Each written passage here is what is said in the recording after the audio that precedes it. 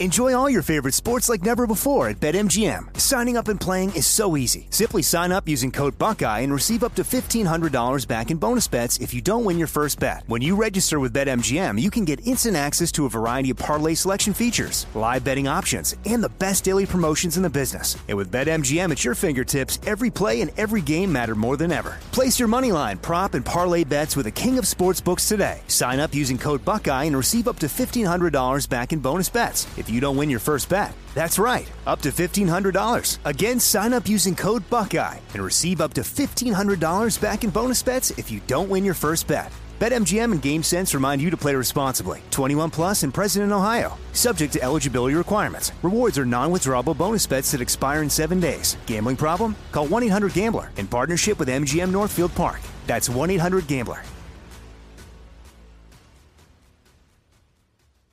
What's up, this your boy Lil Duval, and check out my podcast, Conversations with Unc, on the Black Effect Podcast Network. Each and every Tuesday, Conversations with Unc podcast feature casuals and in-depth talk about ebbs and flows of life and the pursuit of happiness. Unlike my work on stage, I tap into a more serious and sensitive side to give life advice and simply offer words of encouragement, yet remind folks to never forget to laugh. Every Tuesday, listen to Conversation with Unc, hosted by Lil Duval on the Black Effect Podcast Network, iHeartRadio app, or wherever you get your podcasts. Presented by AT&T. Connecting changes everything. You know you've got a comeback in you. When you take the next step, you're going to make it count. For your career, for your family, for your life. You can earn a degree you're proud of with Purdue Global. Purdue Global is backed by Purdue University, one of the nation's most respected and innovative public universities. This is your chance. This is your opportunity. This is your comeback. Purdue Global, Purdue's online university for working adults. Start your comeback today at purdueglobal.edu.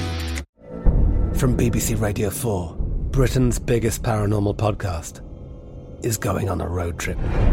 I thought in that moment, oh my God, we've summoned something from this board. This is Uncanny USA.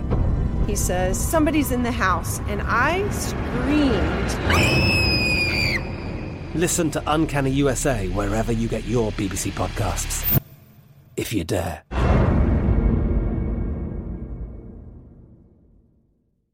Open a limited-time 11-month certificate at Kemba Financial Credit Union. At 5.25% APY, it's more than triple the national average, plus it's a safe and secure way to grow your money. Visit your local branch or kemba.org/cb for details. Offer expires May 31st, 2024. APY equals annual percentage yield. Restrictions apply. $500 minimum and $250,000 maximum deposit. Advantage status required. Comparison based on bank rate average. Federally insured by NCUA. Paper Ghosts is a production of iHeartRadio. Previously on Paper Ghosts. I think it's weird that, pretty much the whole time he lived out there, girls were disappearing, and then he moved, and it stopped. People always said, oh, you're the lucky ones. You found your person. We did. Right. And, in our heart of hearts, we also know who did it. If someone goes missing today, you have, number one, electronic evidence. So cell phones, there's just so much. Facial recognition, even though it's in its infancy. It's hard. So we find people pretty quickly today. It's unusual for somebody missing more than a few days. He got really mad at me one time.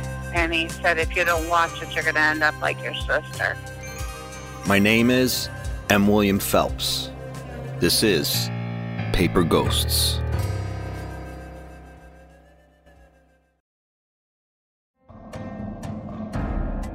As I make progress learning all I can about the LaRosa family, I cannot stop thinking about the other missing girls I've been searching for. I mentioned in an earlier episode how the neighboring towns of Ellington, Vernon, and Tolland, Connecticut were on high alert in 1973, when 7-year-old Janice Pocket went missing after going in search of a dead butterfly near her home. The community was vigilant because just 5 years earlier, not too far from where Janice disappeared, another young girl, 13-year-old Debbie Spickler, vanished. This was just up the road in the same town from where 13-year-old Lisa White went missing. The public and media have always grouped these cases together, so much so that the girls' faces were printed side by side on one missing person flyer that continues to be posted around town to this day. 3 young girls, suddenly gone. Yet as I have found through my investigation, that is where the similarities stop. It is a fact that during the summer of 1968, Debbie Spickler was visiting her uncle, aunt, and cousins in Vernon, just about a 90-minute drive north from where she lived with her family in Mystic, Connecticut. The story that's always been told is that Debbie, wearing a white sleeveless shirt, green polka dot shorts, and white sneakers, was walking to a nearby park's swimming pool with her 17-year-old cousin on the day she disappeared. The cousin reportedly forgot her towel and went back to fetch it, leaving Debbie to go on to the park alone. That story, I've learned, is entirely false.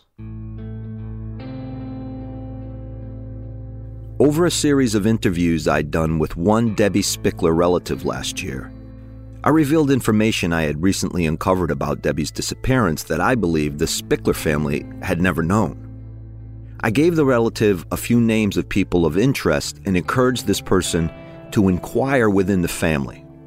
When I followed up, the relative said, "My family doesn't want me talking to you anymore." And this person pulled out of the podcast. The information I gave this person was not in the public domain. These were facts I uncovered with the help of law enforcement sources and my private investigator, Ken Roby. So what's going on? I mean, I sent you some stuff. There's a lot of interesting stuff you gave me there. Ken knows his shit. He spent 23 years with the NYPD, many of those as a detective, and has over 360 arrests and 330 felony convictions to his credit.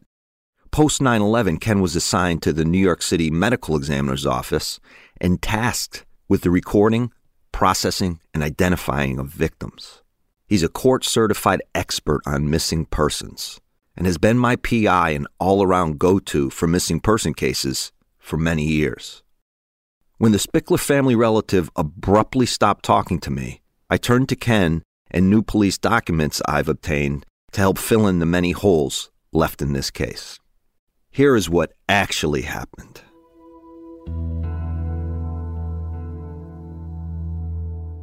On July 24, 1968, around 3:30 in the afternoon, Debbie Spickler and her cousin walked from the cousin's apartment to a nearby apartment complex where a friend of theirs lived. This was about 7/10 of a mile heading west. When they arrived, the girls knocked on the door. Nobody was home. According to the cousin, they decided to split up to look for their friend. The cousin later told police she headed to the nearby Igloo restaurant, an old-school drive-in burger ice cream joint that was a popular hangout spot for Lisa White and Irene and Susan LaRosa. Meanwhile, Debbie walked across the street toward Henry Park, approximately 100 yards away. It was the last time anyone saw Debbie Spickler. There were not many leads for police to go off of, except for a promising one. Debbie's cousin told law enforcement that, on the day before Debbie disappeared, Debbie was at the Igloo, hanging out with a 16-year-old local guy named Ed Holgerson Jr. and the guy's friend, who went by the nickname Buzzy. Police located Buzzy, but as it turns out, Ed Holgerson was also reported missing on the same day as Debbie Spickler. It's an interesting discovery. A kid several years older than Debbie also dropped out of sight on the same day, at the same time, and, as police learned, the same location, Henry Park. I asked Ken, my PI, what this could mean. It could say two different things. That A, he's involved in one of the missings, or B, that he's a victim himself. Actually, it could say three things if both took off together. So I guess we got to dig further into that to see if there was a boyfriend-girlfriend type of thing going on. There's something about Debbie Spickler's case that has always bothered me. Despite small-town gossip and media reports grouping her name with the other young missing girls in the area, Debbie's case has always felt different. Throughout the years, I've begun to find coincidences between the missing girls and the Susan LaRosa murder. But now there's this tangible lead moving Debbie's case away from those cases. And that anomaly is Ed Holgerson. In early August 1968, shortly after Debbie went missing, one neighbor in Rockville told police about possibly seeing Ed drive by her house on a few occasions. She wasn't certain because she couldn't get a license plate number and the vehicle drove by too fast. What's interesting to me about this possible sighting is that the car had, quote, a young girl inside. All right, so in the report, it says Vernon PD went out to Hartford to interview what seems to be Holgerson's mother. And she says, the last thing I knew, he was taken off to Cape Cod. I've learned that cops found Ed in Boston 3 weeks after he and Debbie Spickler disappeared. This makes sense since Boston is just a short drive from Cape Cod. The police asked Ed about Debbie Spickler, and after looking at her picture, Ed said, I saw this girl around Boston Common or the Boston Public Park. Then, this other piece of information. Cops asked Ed why he took off. Ed said he was running from law enforcement because, and I quote, I got a girl pregnant and the police were after me. September of the year that both he and Spickler went missing, so just a few months later, he's arrested by Vernon PD for blackmail. Blackmail? So, yeah. Just a couple months after. Could he have blackmailed the parents of Debbie Spickler? Who could he have been blackmailing? He's a 17-year-old kid. Maybe could it be an opportunist type of crime? He knows now that Debbie's missing, and he takes an opportunity to try to make a few bucks off of it. That's the other thing I was thinking. Either he's legitimately blackmailing somebody, or he's an opportunist, which it seems like he is, and he's taking this opportunity to say, hey, I know I have this information, give me money. So did Debbie run away with Ed, or was she taken by someone against her will? From what I've learned, I'm leaning towards the former. I know Debbie had met Ed during a trip to Vernon months earlier, and I get the feeling she was very familiar with him by the time they reconnected that summer.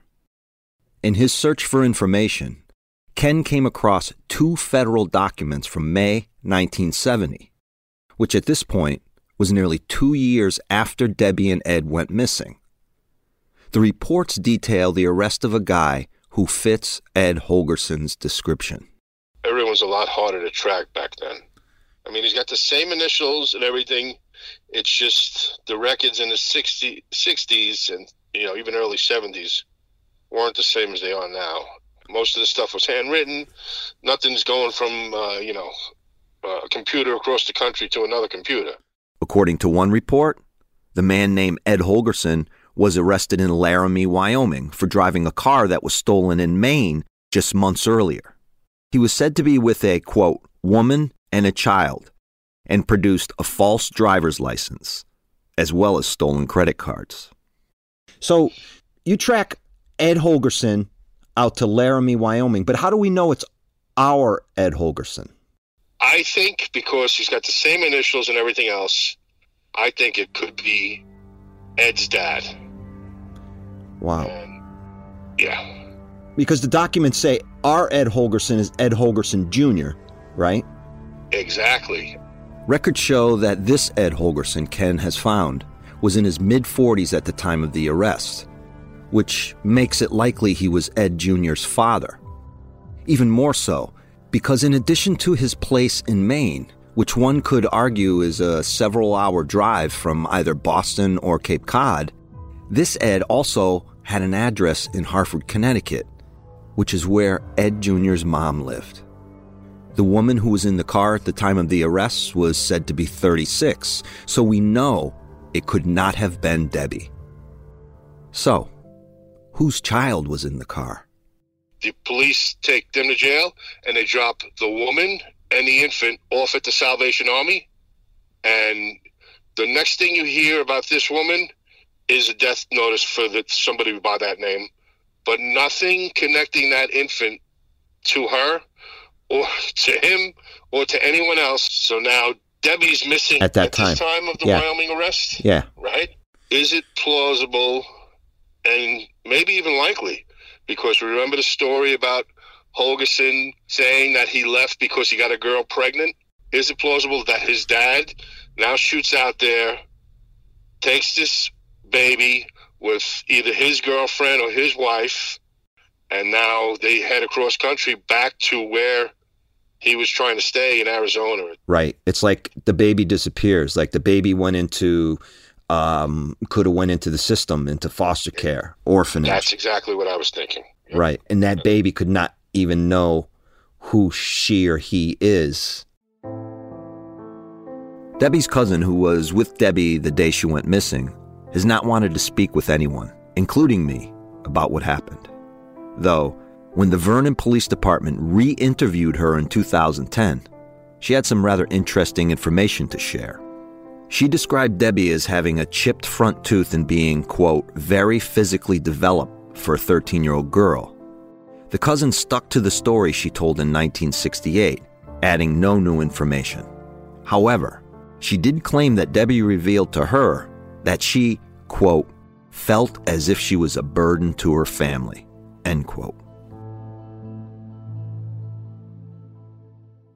The fact no one in the Spickler family has really ever spoken publicly about Debbie's case has always stood out to me.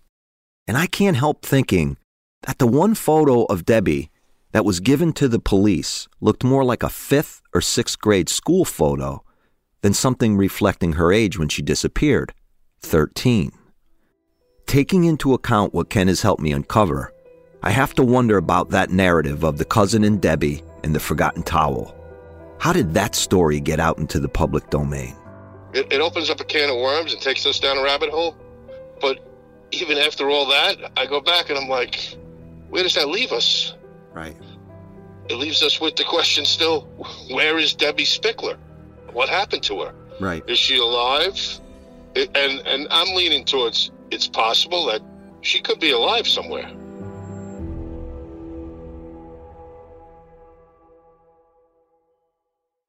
Enjoy all your favorite sports like never before at BetMGM. Signing up and playing is so easy. Simply sign up using code Buckeye and receive up to $1,500 back in bonus bets if you don't win your first bet. When you register with BetMGM, you can get instant access to a variety of parlay selection features, live betting options, and the best daily promotions in the business. And with BetMGM at your fingertips, every play and every game matter more than ever. Place your moneyline, prop, and parlay bets with the king of sportsbooks today. Sign up using code Buckeye and receive up to $1,500 back in bonus bets if you don't win your first bet. That's right, up to $1,500. Again, sign up using code Buckeye and receive up to $1,500 back in bonus bets if you don't win your first bet. BetMGM and GameSense remind you to play responsibly. 21 plus and present in Ohio. Subject to eligibility requirements. Rewards are non-withdrawable bonus bets that expire in 7 days. Gambling problem? Call 1-800-GAMBLER in partnership with MGM Northfield Park. That's 1-800-GAMBLER.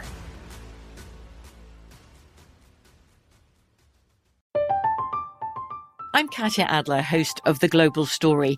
Over the last 25 years, I've covered conflicts in the Middle East, political and economic crises in Europe, drug cartels in Mexico. Now I'm covering the stories behind the news all over the world in conversation with those who break it. Join me Monday to Friday to find out what's happening, why, and what it all means. Follow The Global Story from the BBC wherever you listen to podcasts. Trinity School of Natural Health can help you be part of the fast-growing health and wellness industry. With an education that empowers communities, Trinity grads can change lives by applying natural health principles and techniques in holistic practices or stores selling nourishing health products. Offering 19 online programs that fit your busy schedule, you'll get training to help turn your passion into a career. Enroll today at trinityschool.org. That's trinityschool.org. Open a limited-time 11-month certificate at Kemba Financial Credit Union. At 5.25% APY, it's more than triple the national average, plus it's a safe and secure way to grow your money. Visit your local branch or kemba.org/CD for details. Offer expires May 31st, 2024. APY equals annual percentage yield. Restrictions apply. $500 minimum and $250,000 maximum deposit. Advantage status required. Comparison based on bank rate average. Federally insured by NCUA. There's a lot happening these days, but I have just the thing to get you up to speed on what matters without taking too much of your time.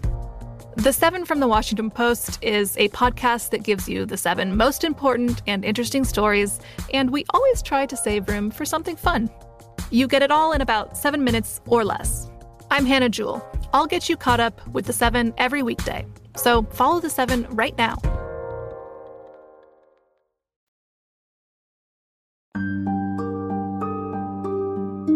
Despite the decades Debbie Spickler's case has been grouped with the other missing girl cases, I feel confident in saying there is no connection I can find linking her case to the others in any way.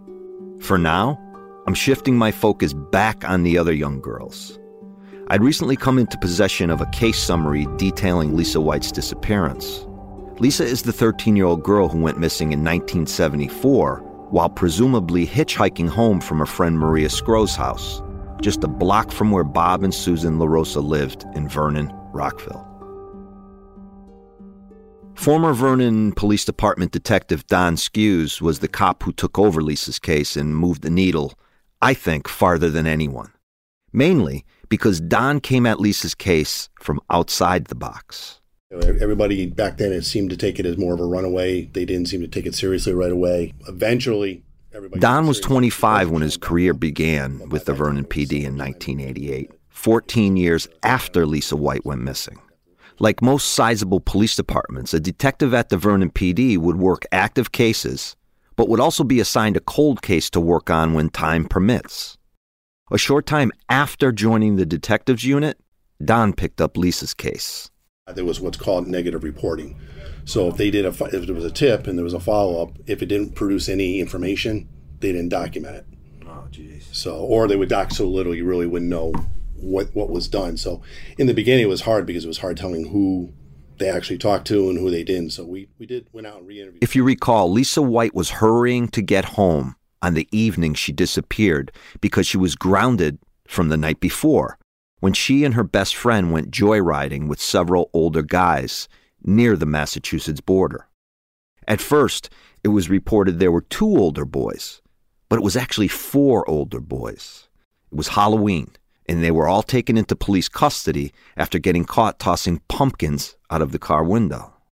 As you begin to look into it over the years, does anything begin to seem weird to you about it? Well, when we started looking at, a lot of them looked the same. So we started looking at is this more than one person? Was this like somebody that was doing this in the area, abducting children that age or around that age? We had Janice Pocket was missing at the time, Debbie Spickler.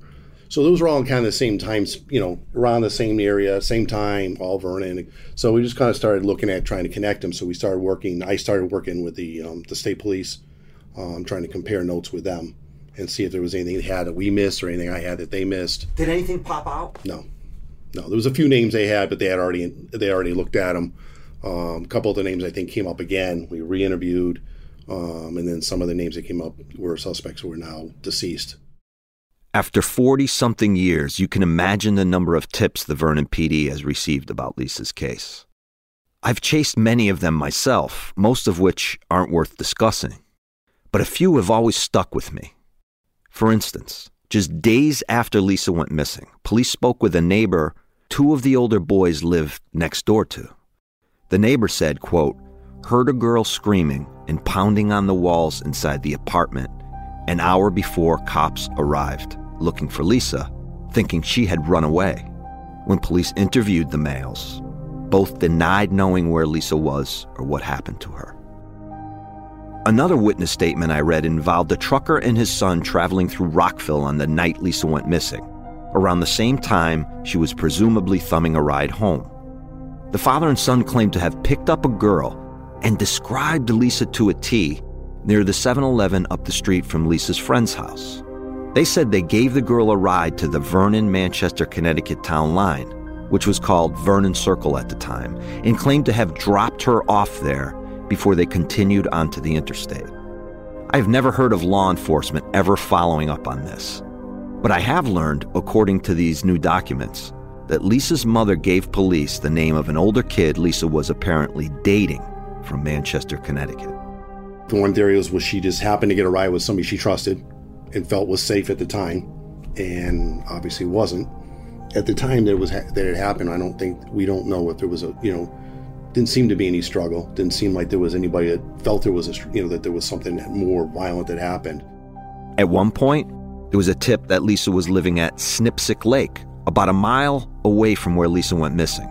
It's interesting because I'd read about a tip with regards to a woman who said she recalled hearing a young girl running down the street, yelling, "He's going to kill me." This was the middle of November 1974, weeks after Lisa went missing. When that woman looked out her window after hearing a female screaming, she said she saw a van following a girl who looked strikingly similar to Lisa White. One unmistakable fact in the police documents was that a friend of Lisa's reported seeing her leaving Maria Scro's house, walking east and up to the center of town, which is the opposite direction Maria thought Lisa had gone. That friend also said Lisa was very upset and crying about what had happened the previous night. So I asked Don what he and his colleagues, fresh eyes and minds on the case all those years later, concluded happened to Lisa. In my theory, I think she got into a car with somebody she thought she knew well, or knew him from the town, and thought he was safe, or she was safe. I can't say it's he. We don't know, which one it would be. This is why, for me, it's so vital to talk to law enforcement who've been on the job for years. We tend to assume in female abduction cases that a male is behind the abduction. But males will sometimes use females as bait to lure and abduct young women. Don's scenario would fit into that dynamic. All those girls hitchhiked back then. Right. Stuck to everybody felt it was safe back then to do that sort of thing. At least they thought it was. Did the fact that Bob LaRosa lived down the street from literally where she went missing mean anything to you guys? I think we considered it, but we didn't look too much into that. I think that one we kind of almost, in my opinion, might have been separated a little bit just because we kind of knew what that one was about. By that one, Don means Susan LaRosa's murder. Not only did the Vernon PD always view Bob LaRosa as the number one and only suspect for his wife's murder, they considered him for the other cases as well. Let me ask you a question that's come up for me in this. Do you remember ever hearing the name Irene LaRosa as someone who was missing? No, that doesn't sound familiar to me. I explained what I knew about Irene's case. So, as a cop in Vernon, working with the state police, that case would have been folded in there, I would assume. Sure, absolutely. Especially with the last name. Because of the timeline. And the LaRosa is being the last name. Right. Yep. Irene is Bob's sister. So you guys would have definitely been interested in Bob more for having a sister and a wife who went missing. Correct. Absolutely. Something else to think about. Why did Bob LaRosa never mention to police after Susan went missing that he had a sister who had vanished 4 years before? I would think any husband in the same position would consider that an important piece of information and essential to perhaps finding his wife. First time I ever even heard anything about that. And we worked, I worked the LaRosa case with the other detectives, and I think we would have tied that in if we had heard it. I refocused Don on Lisa White and what else he could tell me about recent developments in her case. I knew there had been searches for her within the past 2 decades. Was it Lisa's case where there were a couple of dog searches? Yes. And where were they? We did one up at Henry Park. Just before that was Henry Park is where Debbie Spickler went missing in 1968. That search for Lisa with cadaver dogs took place shortly before Don retired in 2012. So we did a dog search up there. We had a couple minor hits, but that doesn't necessarily mean anything. We pretty much anything. We took any tip and took it seriously. It didn't matter who it came from, because we just wanted to resolve the case. Do you know if anybody ever searched over by where the LaRosa girl was found for Lisa or Janice or any of the girls? Did they ever bring dogs over there? Not that I'm aware of. I don't know if they looked for other girls over there or not when that happened. I'm actually in the process of setting up my own canine search for this area. I've asked the state police about doing it, as have the Wendells and victims' families, and have never gotten a response. To me, it seems like the obvious next step and location to conduct a cadaver search. I never like to question what law enforcement has done in the case, because I'm not in their shoes. But this just feels like the right thing to do. Don has this indelible sense of connection to Lisa White's case. It still bothers the guy to this day that he was unable to do more. I see it on his face. And as we talked further, Don's demeanor changed. I could tell talking about all of this struck at the core of his compassion for all of these victims and their families. I mean, we always just wish that one solid piece of information that gave us what we needed, not only for Lisa, but for all the girls, that we could have resolved it all and just, put this to rest for everybody. But it was one of those, it just seems like there's no witnesses. So whoever did this either was really good at what they did, or they at least knew, in my case, they knew Lisa. Because from what I understand, she was pretty spicy. I don't think she would have just cooperated and get into a car she didn't want to get into. So, it leads me to believe she probably knew the person.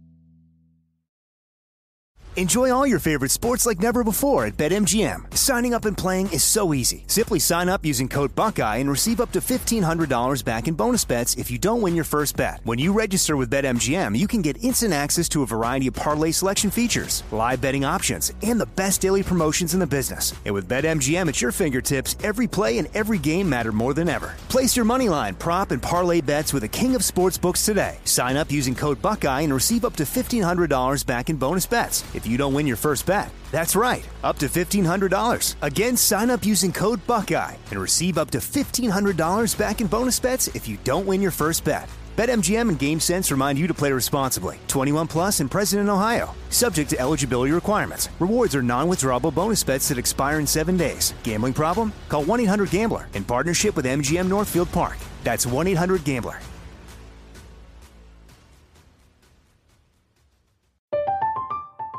I'm Katya Adler, host of The Global Story. Over the last 25 years, I've covered conflicts in the Middle East, political and economic crises in Europe, drug cartels in Mexico. Now I'm covering the stories behind the news all over the world in conversation with those who break it. Join me Monday to Friday to find out what's happening, why, and what it all means. Follow The Global Story from the BBC wherever you listen to podcasts. Trinity School of Natural Health can help you be part of the fast-growing health and wellness industry. With an education that empowers communities, Trinity grads can change lives by applying natural health principles and techniques in holistic practices or stores selling nourishing health products. Offering 19 online programs that fit your busy schedule, you'll get training to help turn your passion into a career. Enroll today at trinityschool.org. That's trinityschool.org. Open a limited-time 11-month certificate at Kemba Financial Credit Union. At 5.25% APY, it's more than triple the national average, plus it's a safe and secure way to grow your money. Visit your local branch or kemba.org/cb for details. Offer expires May 31st, 2024. APY equals annual percentage yield. Restrictions apply. $500 minimum and $250,000 maximum deposit. Advantage status required. Comparison based on bank rate average. Federally insured by NCUA. There's a lot happening these days, but I have just the thing to get you up to speed on what matters without taking too much of your time. The 7 from the Washington Post is a podcast that gives you the 7 most important and interesting stories, and we always try to save room for something fun. You get it all in about 7 minutes or less. I'm Hannah Jewell. I'll get you caught up with the 7 every weekday. So follow the 7 right now.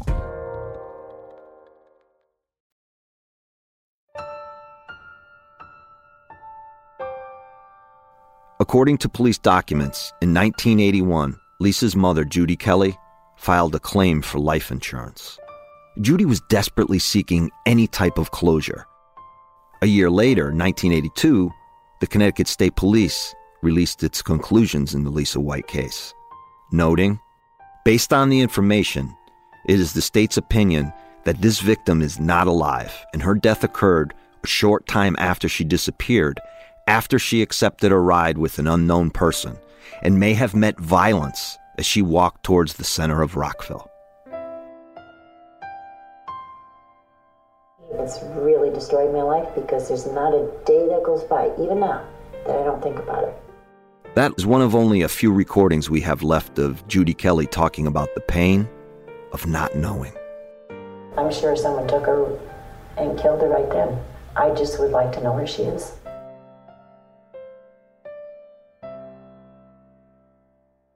Judy was an inspiration to so many children throughout the years in the Tri-Town area, not only because of her determination to find her missing child, but the fact that so many children went through her dance studio and got to know her personally. I'd stopped by to talk with her other daughter, April, one early fall afternoon. I didn't expect her to do what I was about to ask because I know the pain and anguish April has been through. And yet, within all that pain and suffering, I found April, a single mother who still operates her mom's dance studio in her family's honor, to be one of the strongest people I know. No matter what is thrown at her, a leaky roof inside the studio, a downturn in student enrollment, a freaking bomb scare at a recital, she figures out a way to survive. So I put my request out there. You know, I figured Judy could have a voice through you, because these are her writings from her diary. So if you want to read some of that, go ahead. And my mother says, if I only get a second chance, I'll let her see how much I love her. Another thing people constantly say to me is, don't worry, she'll come back. Maybe they think that it will make me feel better, but it doesn't. Everybody needs time to grieve so they can go on, but we don't know what happened to Lisa. We are not allowed to do it. Somehow we crawled through Christmas. Lisa's presents lay there unopened. We existed through March. I was completely disillusioned by the local police. Every day is like being lost in limbo. I pray every day that we find Lisa so we can go on.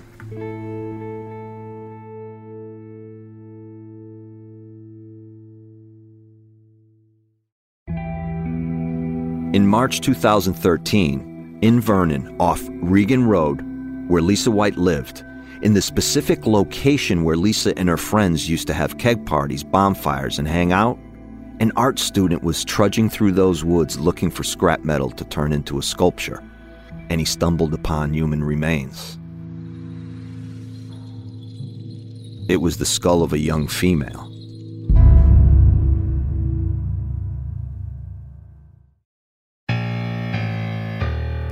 In the next episode of Paper Ghosts,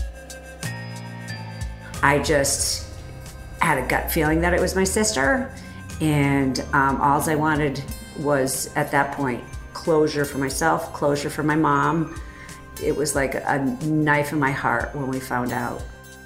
They asked him the same questions in so many different ways to see if he'd mess up, and stuff, but he really stuck to, they couldn't get anything out of him. Like, not a thing. If another little girl on a bicycle disappeared 30 days after the Pocket case, within 5 miles of the Pocket house, would you think if you could solve one, you'd probably solve them both? Yeah, absolutely. That happened? You don't know that then, do you? Paper Ghosts is written and executive produced by me, M. William Phelps, with help from producer Christina Everett and sound editing by Pete Cardy from Backroom Audio. A special thanks to Abu Safar and Will Pearson from iHeartRadio. The series theme, number 442, is written and performed by Tom Mooney and Thomas Phelps. For more podcasts from iHeartRadio, visit the iHeartRadio app, Apple Podcasts, or wherever you listen to your favorite shows.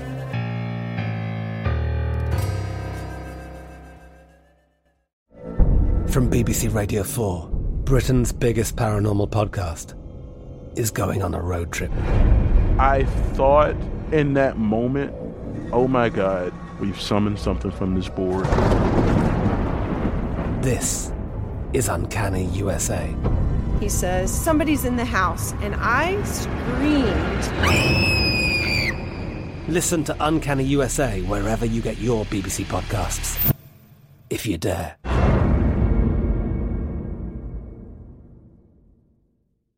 Trinity School of Natural Health can help you be part of the fast-growing health and wellness industry. With an education that empowers communities, Trinity grads can change lives by applying natural health principles and techniques in holistic practices or stores selling nourishing health products. Offering 19 online programs that fit your busy schedule, you'll get training to help turn your passion into a career. Enroll today at trinityschool.org. That's trinityschool.org.